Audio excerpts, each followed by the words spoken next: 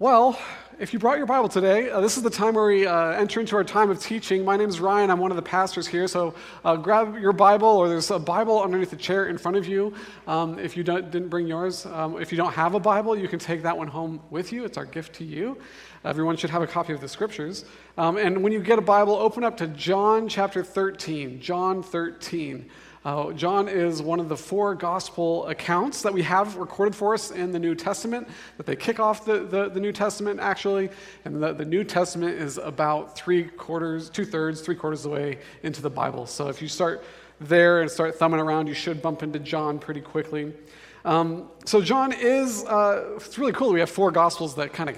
The gospel in the Bible is just an account that different writers wrote about the birth, life, death, and resurrection of Jesus, and they all kind of do it from a different vantage point, and they're written by either one of the disciples or a close friend of the disciples. And John is actually writing much later than the first three, Matthew, Mark, and Luke. Sometimes those are called the synoptic gospels by the academic people because they're so similar. They share a lot of content, but John is very, very dissimilar because he's writing much after the time they wrote, and he's trying to provide some details about Jesus' birth, life, death, and resurrection that we don't have. And so we've been walking through John, and if you've been tracking with us, you might be getting tired of that trope. Like, every week we talk about how John's different and special and unique. Well, I got some good news for you. That trope's going to die today, okay? Today we're going to be looking at the Last Supper in John chapter 13, and John recounts two conversations that the other three synoptic gospels also recount for us. A conversation with Judas and a conversation with Peter that happens at the Last Supper, at Jesus' last meal, which is also the yearly celebration of the Jewish Passover. So let's read our passage today that has both of those conversations in it, that all the other gospel writers include too, and then we will dive into it together, all right? So it's 13, the big 1-3, and then go to the small 18. That's verse 18. Okay. So we're kind of coming in mid-conversation. If you were here last week, Jesus just washed his disciples' feet and then told them why he did that.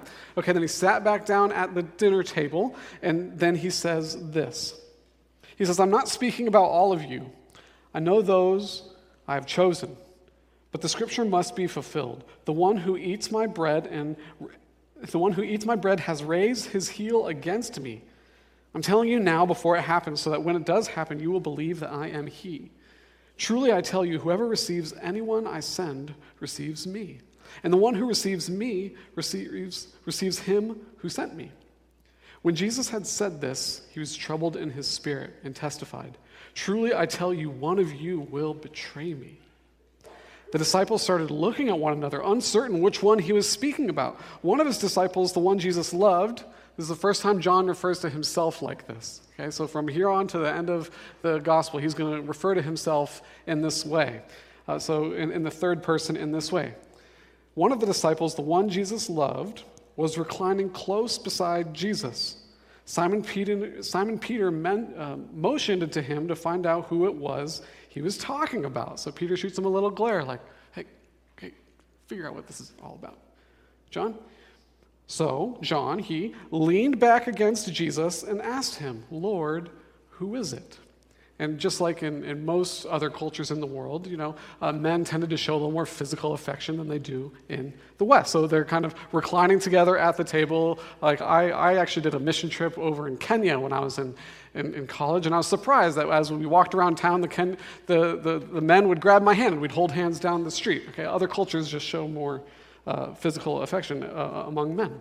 Okay? So this is kind of what's happening, this kind of intimate gathering with his disciples, and this intense conversation about betraying Jesus is coming up. At the same time, there's like a strange juxtaposition there. You feel it? John wants you to feel it. Okay, and now Jesus replied, "He's the one I give the piece of bread to after I have dipped it." When he had dipped the bread, he gave it to Judas, Simon Iscariot's son. After Judas ate the piece of bread, Satan entered him. So Jesus told him, "What you're doing, do quickly." None of those reclining at the table knew why he had said this to him. Since Judas kept the money bag, some thought that Jesus was telling him, "Buy what we need for the festival," or that he should give something to the poor. But after receiving the piece of bread, he immediately left, and it was night. When he had left, Jesus said, "Now the Son of Man is glorified, and God is glorified in him. And if God is glorified in him, God will also glorify him in himself and will glorify him at once." Oof. "Children, I am with you a little while longer. You will look for me, and just as I told the Jews, so now I tell you, where I am going, you cannot come. I give you a new command. Love one another, just as I have loved you. You are also to love one another. By this, everyone will know that you are my disciples if you love one another." Tune into last week's sermon where Dave unpacked that, along with his foot washing. Now, here's that second conversation. "Lord," Simon Peter said to him, "where are you going?" Jesus answered, "Where I am going, you cannot follow me now, but you will follow later." "Lord," Peter asked, "why can't I follow you now? I will lay down my life for you." Jesus replied, "Will you lay down your life for me?" Do you hear the irony there? Jesus is like, I came into this world to lay down my life for you, but you're thinking you're going to lay down your life for me. It's a really interesting irony that you can miss if you just read through it quickly. "Truly I tell you," Jesus said, "a rooster will not crow until you have denied me 3 times." So this is the text we're going to go through today. These are 2 conversations we're going to look at. Will you pray with me just real quick as we engage it? Father God, I come before you today just to ask 3 things, God, that you would continue to reveal yourself to your followers, to those who would not yet count themselves as one of your followers. God, I ask that you would make yourself known to them in a new and special way this morning as well. And then thirdly, God, I just ask that you would not let me mix up the names Judas and Jesus today. Amen. That is my deep anxiety right now, okay? So if I do it, feel free to raise your hand and be like, "Whoa, fix that. You just called Jesus Judas," or the other way around. Okay. So we have some heavy topics here, right? We have some heavy topics here today. Perhaps you didn't think you'd be coming to church talking about Judas, Satan, betrayal, desertion. These are some pretty heavy subjects to work through on a Sunday morning, but I have some really good news for you because when we wrestle with the hard things of Scripture that they present for us, and when we truly wrestle with them, like we set aside our own presuppositions, when we set aside our own, I guess you could say, assumptions, when we set aside our own defenses that we've constructed that kind of keep us from like having to listen to them or do them, when we decide to like not bristle at them when we hear them, when we separate ourselves from like all of that, and if you have a heartbeat, you have some of that, okay, especially as we come into hard scriptures. When you separate yourself from all of that and ask, could this be true? Could this have really happened? And what if it is? That's an act we call considering at Sedera. So if you hear us say consider Jesus, that's really what we have in mind as we like set aside your defenses just for a minute and consider, just entertain the thought that it could be true. But because when you do that with the scriptures, with Jesus, this book is a book about Jesus.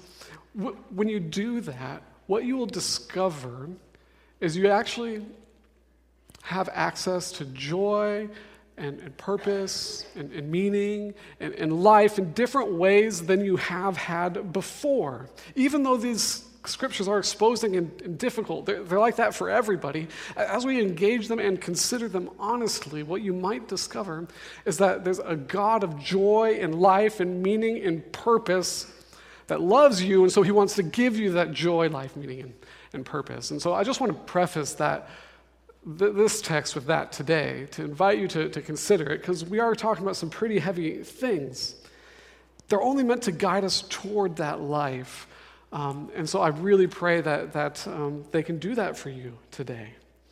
So with that said, let's consider these conversations.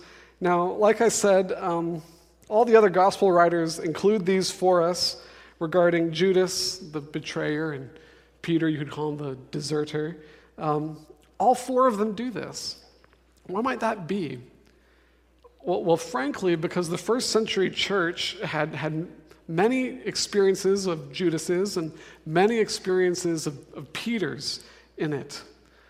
From the very beginning, persecution comes up against the church. We see it in the book of Acts from the Jewish religious leadership.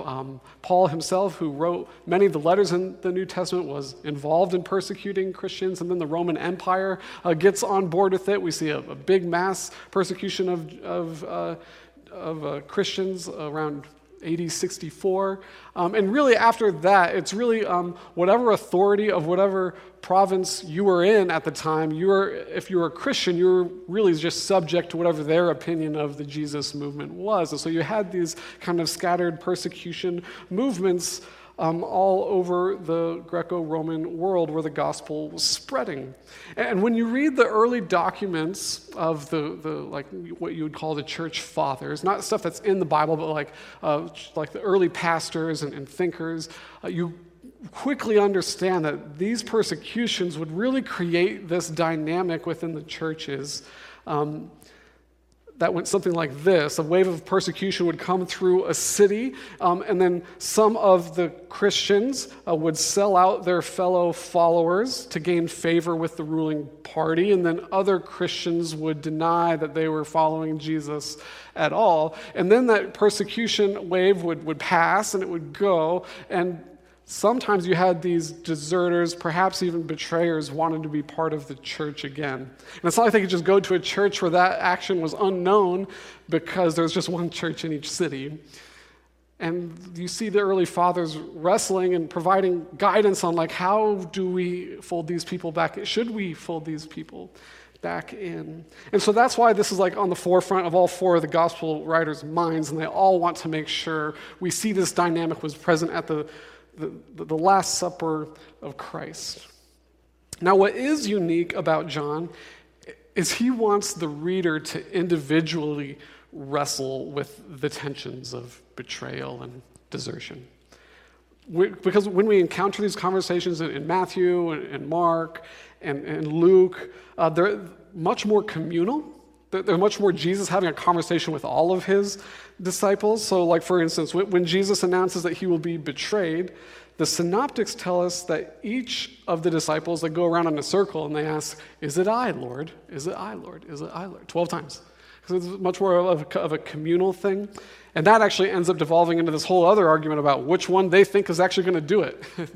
Which then leads to another argument of, okay, who's going to be the greatest in Jesus' coming kingdom, you know? Incredible meal to be a part of, I suppose. But a similar dynamic is present with this topic of desertion and Peter, because Jesus actually kicks off this conversation in some ways. In the other gospel accounts, you see it. He says, "And when I'm betrayed, all of you will scatter and desert me." All of you will scatter and desert me. And it's after this that Peter enters into the conversation and eventually says, "Even if I have to die, I will never deny you, Jesus." And then Matthew gives us a really interesting comment where he says, "And then all of the disciples said the same thing." Okay, so this is Mark 14, Matthew 26, Luke 22. Okay, they're much more communal in nature, but John wants to draw out the individual nature of these conversations to help Jesus' followers really conceive of their individual temptations that arise towards betrayal and desertion as they follow Jesus.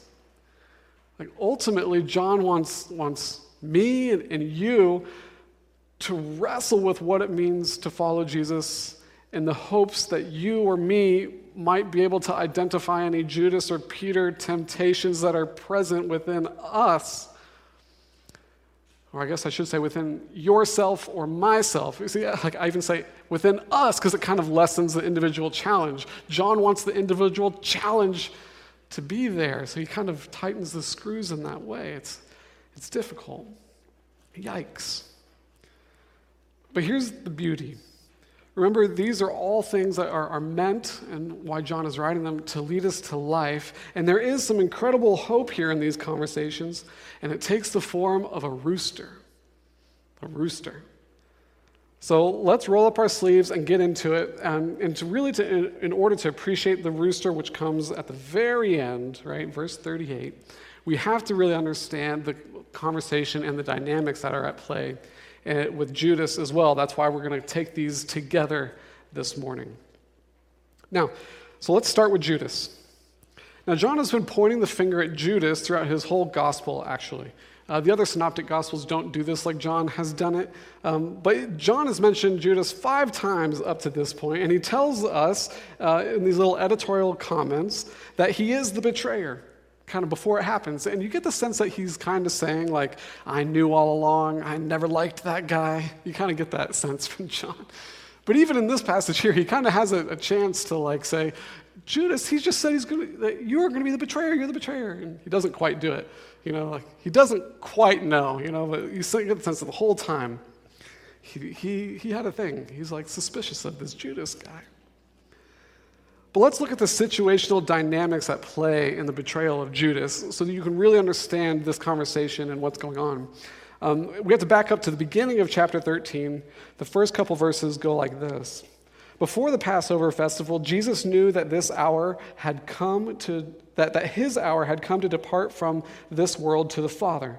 Having loved his own who were in the world, he loved them to the end. Now, when it was time for supper, that's the Passover supper yearly celebrated by the Hebrews, the devil had already put it into the heart of Judas, Simon Iscariot's son, to betray him. Jesus knew that the Father had given everything into his hands, that he had come from God, and that he was going back to God. So John is letting us know, okay, Judas has in his mind that he's going to betray Jesus. Now, why was this the case? Well, because 6 days prior to this meal, Mary, one of Jesus' disciples, brought what we're told, as John tells us, is a pound of pure and expensive nard perfume and anoints Jesus' feet with it. And this pissed Judas off. He was so upset with it. Jesus celebrates her for doing it. Judas, what does he say? He says, that stuff isn't even for feet. We could have sold it. It's worth a year's salary. We could have given it to the poor. We could have done something good here. We just wasted it on Jesus. He's pissed. He's pissed. And so after this, Judas went to the chief priests. He went to the chief priests. And John gives us a little editorial note in this interaction. John says he wasn't really caring about the poor. He just controlled the money bag, and he was like skimming money off the top. Okay, very interesting. But Judas, I think Judas loved looking like he provided for the poor, and he loved providing for himself. He loved both of those things. And after this event, Judas goes to the chief priests. He goes to the chief priests, the Jewish religious authorities, and he said he would help them find Jesus if they paid him. I know you're looking for Jesus. You want him dead. If you pay me, I'll give him to you. I'll tell you where he's going to be. We can go. We can get him. Okay? And so they agree to this. They give him 30 pieces of silver, or they agree to give him 30 pieces of silver. The only caveat is, which we're told this in Mark chapter 14, we can't do this during the Passover festival, they say. All the people are here, and the crowds are going to riot. We can't do it yet. So coming into this Passover meal, Judas has already made up his mind to betray Jesus, but the plan is, after the Passover is kind of wrapped up, Judas is going to tell them where they can find Jesus and take him away. But this presents a problem for Jesus. You see, Jesus was trying to fulfill the scriptures. He was trying to be the sacrificed Passover lamb for Israel. He was trying to be that. He has his death penned into his calendar on this day. So Jesus needs to get the Jewish religious leadership on his schedule. He needs his death to come much more expediently than they have planned it. So here at this supper, he forces this conversation about betrayal with his betrayer present and lets his betrayer know that his plot has been exposed. Why? Because he hopes that then he'll run to the Jewish religious leadership and say, hey guys, he knows. I don't know how he found out, but he found out. I know you didn't want to do this today, but if you want this done, we have to do this now before he leaves Jerusalem and vanishes.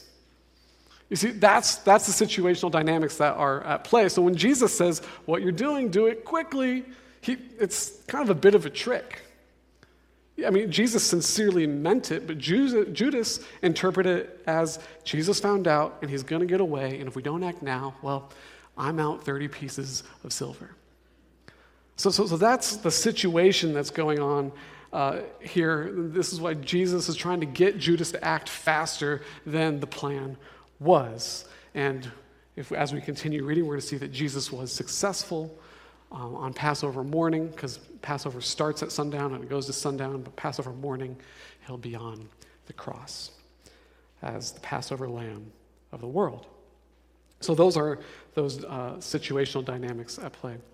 But the difficult part of this passage are the spiritual dynamics, right? Like the spiritual dynamics that John pulls us into here is pretty unsettling. John, who hasn't given us a single example of demon possession, even though the other three synoptic writers do, they give us lots of demon possession accounts. He tells us of the Satan possession of Judas to accomplish this.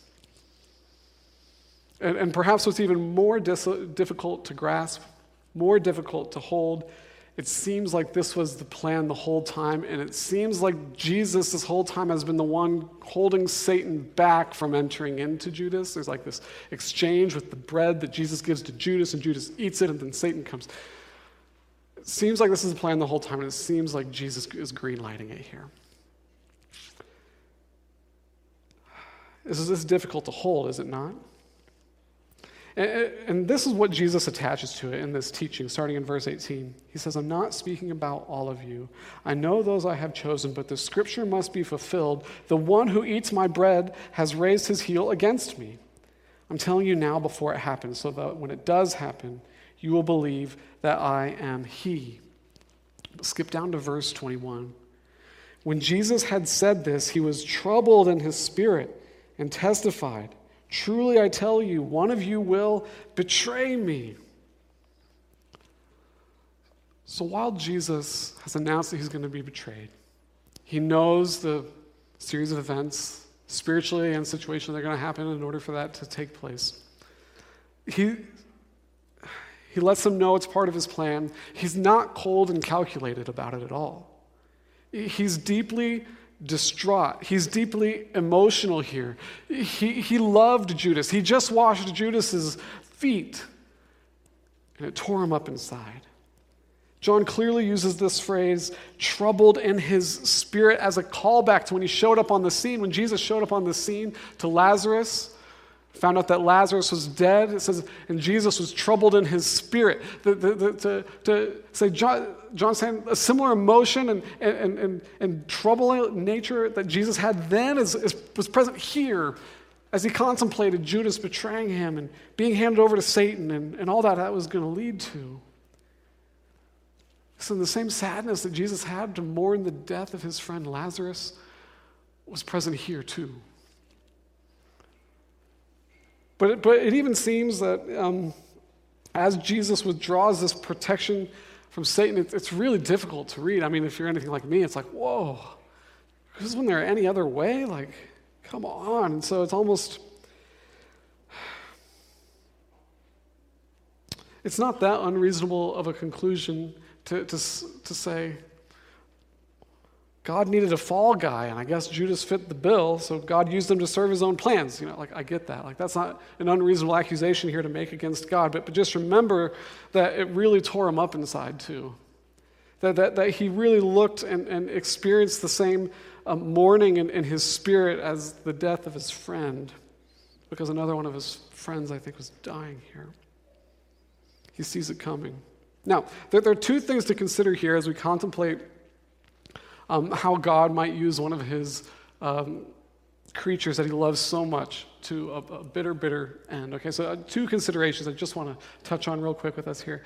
The first consideration is what God does with a heart that's hard towards him. What God does with a heart that's hard towards him. That is, how does God interact with someone who doesn't want any part of him? That doesn't really want to know him, that doesn't really want him in their life? Well, it's a lot more nuanced than you might think. And the place you go to investigate it is the book of Exodus, the book of Exodus. And you go to the book of Exodus because of the 25 times that hardness of heart is mentioned in the first 2/3 of the Bible. 16 of them come in a mention to one person. They're about one person, and that's the Pharaoh. The Pharaoh who was king of Egypt, you could say, in the time of the Israelite slavery. And so there's this, Moses shows up, and really what you find out as the reader is that Moses shows up to deliver his people, God's people from Egypt, and it's just said right there that Pharaoh's heart is hard. It's just like this proclamation that the editor gives us. Pharaoh's heart was hard. And then there's Moses goes back and forth to Pharaoh when each one of these plagues come, and after each one of the plagues, with the exception of like one or two of them, there's always a comment about the state of Pharaoh's heart after each one of the plagues. And in the first 5 plagues, and Dave touched on this briefly a couple of weeks ago as well, in the first 5 plagues, the statement is either, and Pharaoh's heart was hard, or, and Pharaoh hardened his own heart. Then after the 6th plague, you do have this comment that the editor gives us, which is, and God hardened Pharaoh's heart. To like a heart that has hardened itself and continues to harden itself to God. God actually ends up hardening it and letting it continue to be hard, and so that he can use it towards his purposes and his ends in the world. Because for some reason, the God of these scriptures appreciates irony, and he really appreciates irony to the extent that he's going to let evil work for his good ends. Like letting a heart be hard to the point where it works for his good is meant to show how foolish and silly a hard heart really is. And so that's really what's going on here. God invites a heart over and over and over to soften towards him, but if those invitations are rebuffed, and one continues, God will use that to accomplish his ends. Now, I have to make a really, really important qualifying statement here because I don't want to be misunderstood. You and I, we can't see hearts. We can't see hearts at all. Only God can see hearts. We can really only see actions, and experience tells us that even the worst actions committed by someone who seems to be really hard and unwilling to have God in their life, experience tells us that heart can be softened again. That heart can actually discover who Jesus is, encounter the living God, and confess anything and everything that they've done and experience life with God again. John's kind of writing here, and he knows the end of the Judas story. He knows that at some point in the middle of the night, Judas is going to take his own life. But we, as God's followers, and experience tells us that we can have hope no matter how hard we may think someone's heart might be. We can have hope. Now, God sees the heart. He sees when they're hard, and he knows and has decided when he's going to use hard hearts to accomplish his purposes, to frustrate evil. And when he does that, he gives that person over to their desires in order that those desires, being manifest, might be shown for how truly empty they are. This is not just a dynamic that's present in the Old Testament God or the Hebrew God or the Old Testament scriptures, but throughout the whole thing. And so I wanted to go to Romans chapter 1 to show it to you, and I want you to think of Judas, actually, as we read Romans chapter 1, okay? Don't think about yourself or anybody else right now. Think about Judas as we read through Romans chapter 1. It's going to start in verse 16. Paul's writing this to the Christians who are in Rome. He says this, "For I am not ashamed of the gospel, because it is the power of God for salvation to everyone who believes, first to the Jew and also to the Greek. For in it the righteousness of God is revealed from faith to faith, just as it is written, the righteous will live by faith." Okay, verse 18. "For God's wrath is revealed from heaven against all godlessness and unrighteousness of people who by their unrighteousness suppress the truth." This is something that Judas has been doing.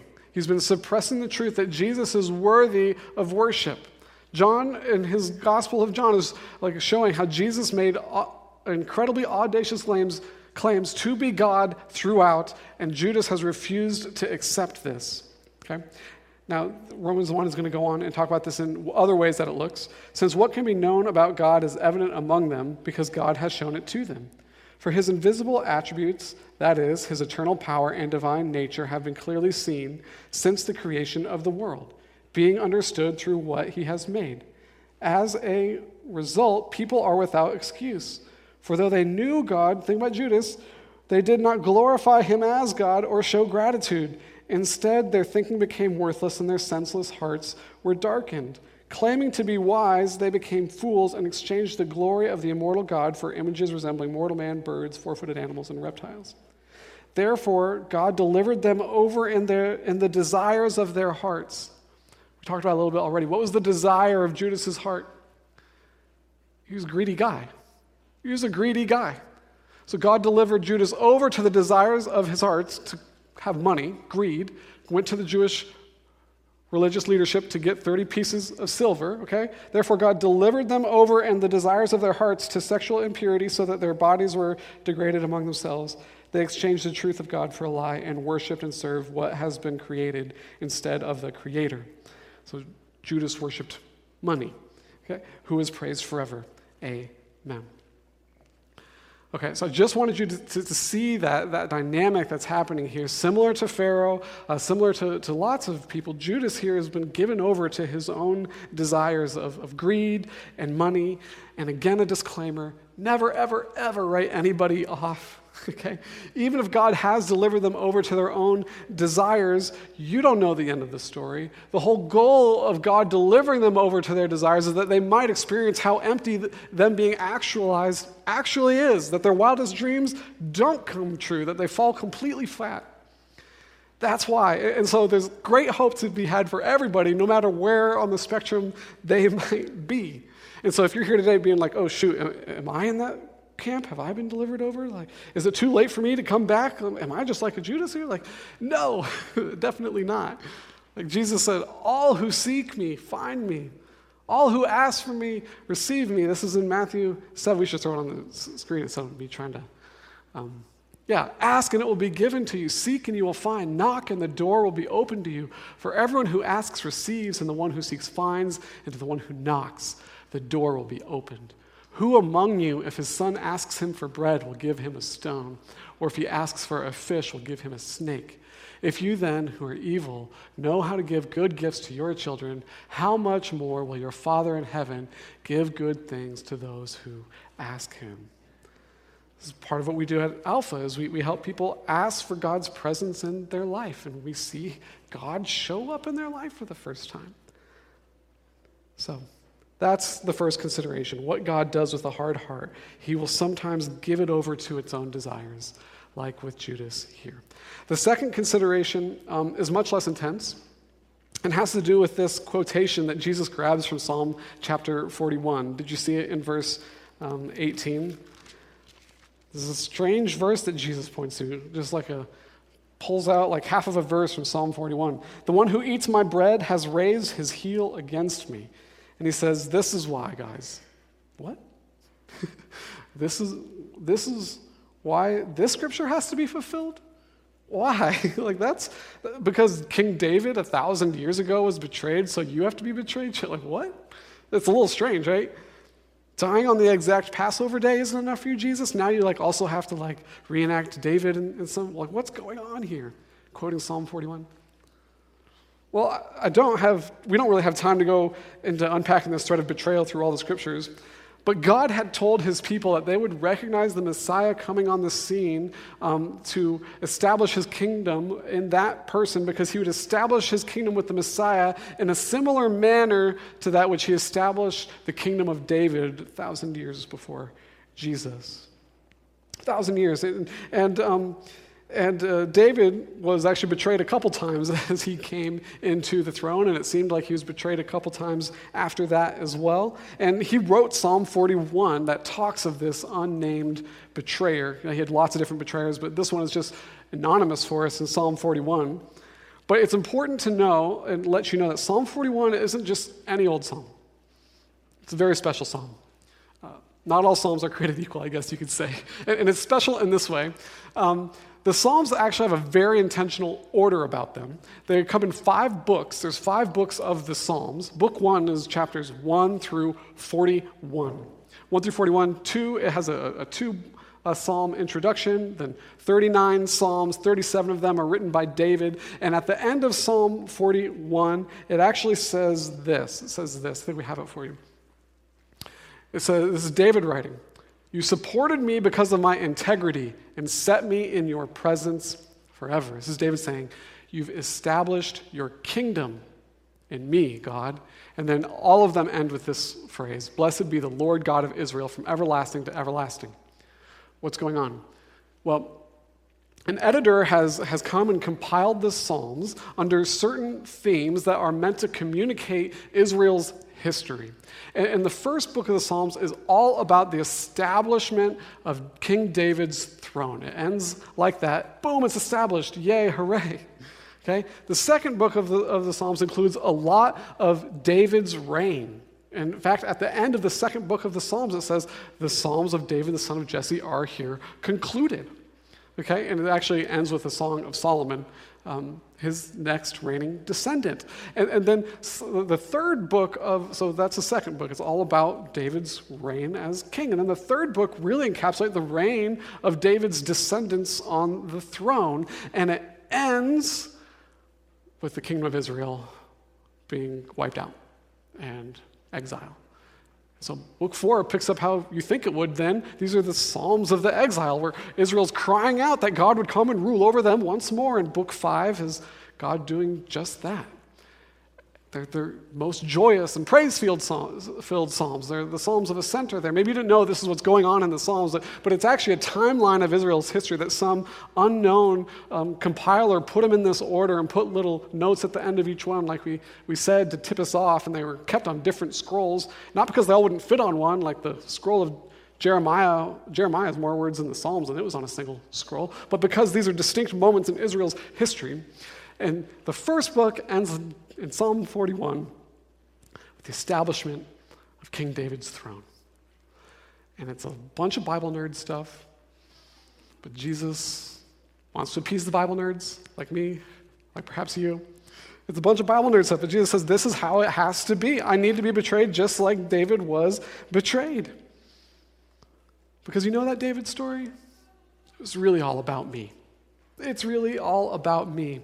And that's why Jesus says, I'm telling you now before this happens, so that when it does happen, you will believe that I am He. So I'm telling you now that I'll be betrayed before it happens. So when it does happen, you'll know that I am He. He's not saying you'll know that I can tell the future, or I'm some fortune teller, or I have insight and some psychic powers or something like this. So that you know that I am He, that I'm the one that's meant to come and rule and have His kingdom established just like King David. That's what he's saying. I am He, the one that all the Jews are looking for and waiting for. Okay, so that's the Judas side of the conversation, the betrayer. Let's transition a little bit here over to Peter. There's a couple transition remarks that Jesus makes here. Because all this talk about betrayal naturally makes Jesus contemplate all that's to come for the rest of his disciples, for himself, his death, his resurrection, and he calls that his glorification. He talked about the most humiliating thing, the cross, a human being can experience, and he called it glorification. It's completely backwards. And we preached a sermon on that in John chapter 12, because he talks about this same subject with the crowds back in December. So if you want to understand exactly how that works, go back and give that a listen too. But Jesus' resurrection, it didn't mean he was going to stick around with his disciples afterwards, apparently. It didn't mean he was going to stick around and lead his own movement, which is counterintuitive. His plan was to leave and have his followers pick it up. So the idea of his departure leads to a conversation about what the disciples, what the heck are we supposed to do, Jesus? Actually, they don't even ask that question. They just we're going to see there's going to be 3 more interactions, much like this one here, with wait, you're going? Where are you going? What's going on here? And so the followers are trying to grasp with this. But what he says here is really remarkable. He's saying, just like in the book of John, we've seen it many times, where Jesus looks at the crowds and says, if you receive me, you can receive the Father. Or if you don't receive me, it means you reject God, the Father. What he does here is he adds the disciples as the next link in that Father revelation chain. It's in verse 20. He says it, truly I tell you, whoever receives anyone I send receives me. And the one who receives me receives him who sent me. So we have this addition of followers of Jesus onto this revealing chain of God. Jesus is saying, like, if people are open to being friends with you, they might be open to being friends with me. And if they're open to being friends with me, they're open to being friends with God. Cue the alpha announcement, okay? So great job, Dave. Great job, Dave. So with Jesus leaving, yeah. So we're going to talk about that subject a lot more in the coming weeks as Jesus talks about what his disciples can expect moving forward. I mean, we just have a block of Jesus text for 3 chapters, 14, 15, and 16. All right. So let's get to Peter. Because all of this talk of Jesus being betrayed and leaving has made him really anxious. Really anxious. He says, Lord, where are you going? And Jesus saw the real question he was asking. He saw the real question that Peter wanted to be with Jesus everywhere he went. He wanted to go too. So Jesus says, you can't follow me there. To which Peter replied, what? You're saying I can't do something? You're saying I'm inadequate? You think I don't have the guts? Peter was the type of person that if you tell them they can't do something, they're going to work extra hard to prove to you that they can do something. Anybody know these type of people? This is Peter. He says, you're saying that I'm going to be too scared or unwilling to sacrifice. Well, I need to sacrifice in order to follow you. I'll show you. I'm going to go all the way to the end. Even if I die, I'm there. And it brings to mind, actually, the promise of Ruth way back in the time of Judges in Israel, before King David was even a king. Hebrew Naomi, Ruth's mother-in-law, widowed. Both of them are widowed. She tells Ruth, who's a Moabite, to go back to her people, go find a new husband over there. But Ruth courageously declares, wherever you go, I will go. Wherever you live, I will live. Your people will be my people. Your God will be my God. May the Lord punish me and do so severely if anything but death separates you and me. It's a courageous and bold thing to say to another person. And Peter was trying to conjure up as much Ruth-like spirit and energy that he could. But Jesus knew Peter. Jesus knew that it wasn't there yet. Ruth had it. Peter didn't have it yet. Jesus knew that even Peter's allegiance, who seems to be his most devoted disciples, even that his allegiance has its limits. Jesus knew that Peter will actually value his own life over letting his connection to Jesus be known. And we get it. We live in Seattle, don't we? Like, we're always tempted to downplay or even outright deny our allegiance to Jesus for fear of the blowback that might come our way, don't we? We feel this. Maybe you don't. Maybe you, along with Peter, you would say, not me, Ryan, not me. Till the end, till death. Well, I guess I'd just ask you, are you actually friends with people who are not yet Christians? Are you spending extended time with them? Because they're great. And to be rejected by them sucks. It hurts. And there's so many wonderful people. I find that people who typically overestimate their allegiance only hang out with Christians, typically. But there was hope for Peter, because here's the thing. Peter still had a soft heart for Jesus. Peter loved Jesus. Now, was he overconfident? Absolutely. Did he overestimate his abilities? Sure, of course he did. But he loved Jesus. Such a soft heart. Judas's heart was hard. He loved himself. He loved how giving to poor people made him look. He loved money. He probably loved the things that money bought, but he didn't love Jesus. That's why he sold him out. You can say it like this: Judas wanted to use Jesus to get what he really wanted, but not Peter. Peter just wants to be with Jesus. He loves him. But he just didn't have the capability to do that quite yet. And so for Peter, Jesus designed a plan of grace to get him there. And what did it look like? Verse 38. Jesus replied, "Will you lay down your life for me? Truly I tell you, a rooster will not crow until you have denied me 3 times." And you might say, grace? Yes. This is an incredibly gracious gift from Jesus to Peter. Jesus gave Judas over to his own desires, Romans 1, but to Peter he gives a rooster. It's great. Why would he do this? Well, it's not that complicated. What do roosters do? They wake people up. They wake people up. To wake him up. That's what roosters do. Jesus gave a rooster to Peter to wake him up. And we're going to see it play out in the rest of John. You know, it's in like 4 or 5 chapters, so it's going to be several months. It's okay to talk about it now, okay? It's okay to talk about it now. But Peter standing in the courtyard of the high priest after Jesus is taken to the high priest's house in the middle of the night, he's standing in the courtyard by the fire warming himself. And people keep on coming up to him and asking, "Hey, are you one of the followers of Christ?" And he says, "No, not once, not twice, but 3 times.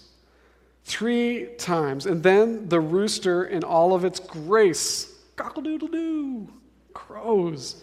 And Peter is cut to the heart.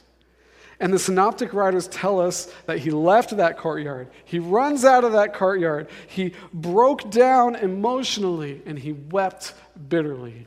This is what happened to Peter. It's such a gift. It's a beautiful scene, actually. You see, Peter actually didn't have the conviction after his first denial that he was denying Jesus at all, it seems. And then not after the second denial. He denies probably his best friend, doesn't have the conviction. He probably wouldn't have had it after the third conviction either. He was in the act of habitually denying Jesus over and over and over again, without conviction, until that rooster crows, until it gives that cockle-doodle-doo. How blind we can be without roosters. It worked. It worked. After the rooster, Peter's eyes are opened. He wept, he confessed, and we know that he eventually grew beyond his current denying self, because just in 7 weeks' time, he's going to be the one that gives the sermon that kicks off the Jesus movement. He's going to look at the Jews and say, "You killed Jesus, God in the flesh." That courage, that boldness is going to be there. But it's not grounded in some insecure assertiveness. It's grounded in love for his Savior and in duty for the next part of the plan. And it's going to continue throughout his life. He will go to the grave because he wouldn't deny Jesus. So now remember, John wants us to process this individually. He wants us to ask if there are any pieces of Judas or any pieces of Peter that are in us. Because let me tell you, as a pastor, I've had many conversations with people who have made the decision to live their life contrary to how Jesus and his scriptures would encourage them to live a life. And sometimes as we're in the conversation, their argument is a version of this: "But Ryan, I don't feel any conviction in living this way. If it was really as wrong as you say it is, then God would let me know. He'd convict me. He loves me. Hold on, though. Are you sure you don't just have a hard heart? Are you sure that God hasn't given you over to your own desires instead of just giving you a rooster? Are you sure that his scriptures aren't a rooster of correction for you?" This is how his scriptures are meant to be. Solomon, in his old age, in writing to his son, shares this in Proverbs chapter 3. He puts it like this. Maybe we have it. Maybe I forgot to send that one to you, Emily. Sorry. I'll just turn over to it. Proverbs chapter 3. Proverbs comes after Psalms. That's right. Here we go. All right, 3:11.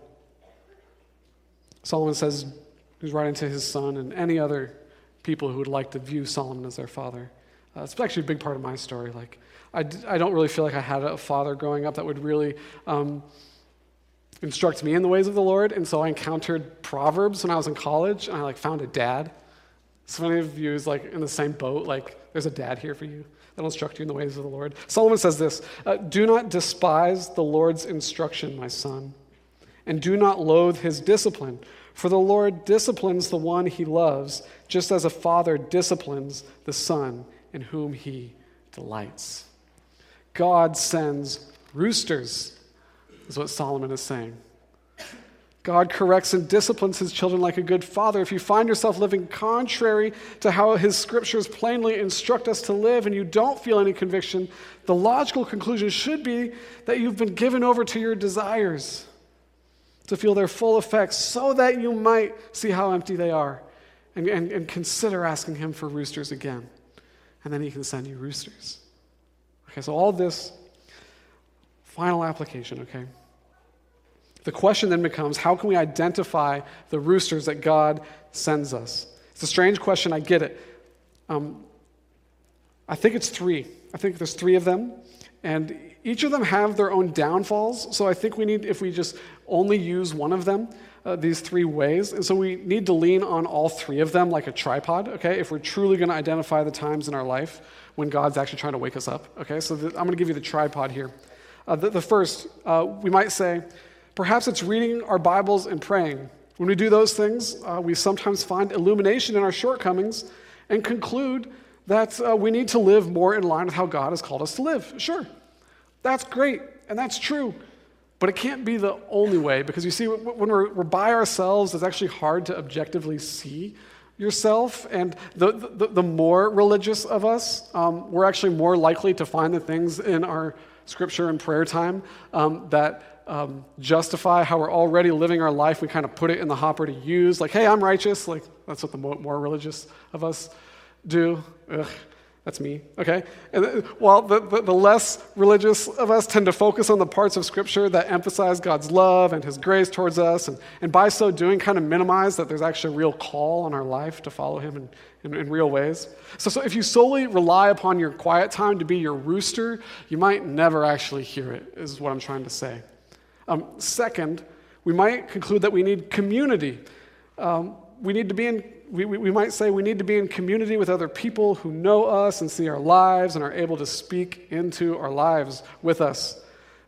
We might say there are times when those people have helped me see things about myself that I couldn't see, and they came alongside me and they challenged me and it pointed me towards life. That person was a rooster that God had sent into my life. Amen. That's true. That's good. It works. It happens. Praise the Lord. But we can't solely rely upon it, because here's the rub. People don't really challenge people anymore. Even Christians. There's been several times when someone's come to me and said, this person is very clearly and willfully walking away from the faith of Jesus Christ. And I'm like, great, what's your conversations look like with them? And I can't remember a time when the answer wasn't, none. Challenge doesn't really happen all that often anymore. And so we can't really just say, okay, if I'm God will send me roosters and other people. He does that sometimes, and praise the Lord, but we can't only rely upon that. We need all 3. And the third one is this. We might point to the weekly worship service. When we worship in song and by listening to the preached word, we can all often feel the illumination that God's trying to wake us up and get us to pay attention to things that we are kind of out of our periphery, that we're not aware of, that we're not self-aware of, And sure, that happens. It's true, and it's great. God can provide roosters this way, but do we really show up all the time hoping for a rooster? And when we receive one, do we really work hard to apply it? I don't know. So if you just rely upon the worship service to be your rooster in your life, you might not get woken up in the ways that God wants to wake you up. This is actually Pastor Dave's story. He loved the rooster of the worship service so much that he was going to 2 church services every Sunday for years. But he would say, I was incredibly underdeveloped as a follower of Jesus. We need to do all 3, and if we are lacking in one, then the tripod falls over. That's the analogy here. So I guess by God's grace, maybe we learn to greatly value roosters, guys. Let's greatly value roosters and be on the lookout in all the ways that he wants to send them in our lives. Let's pray.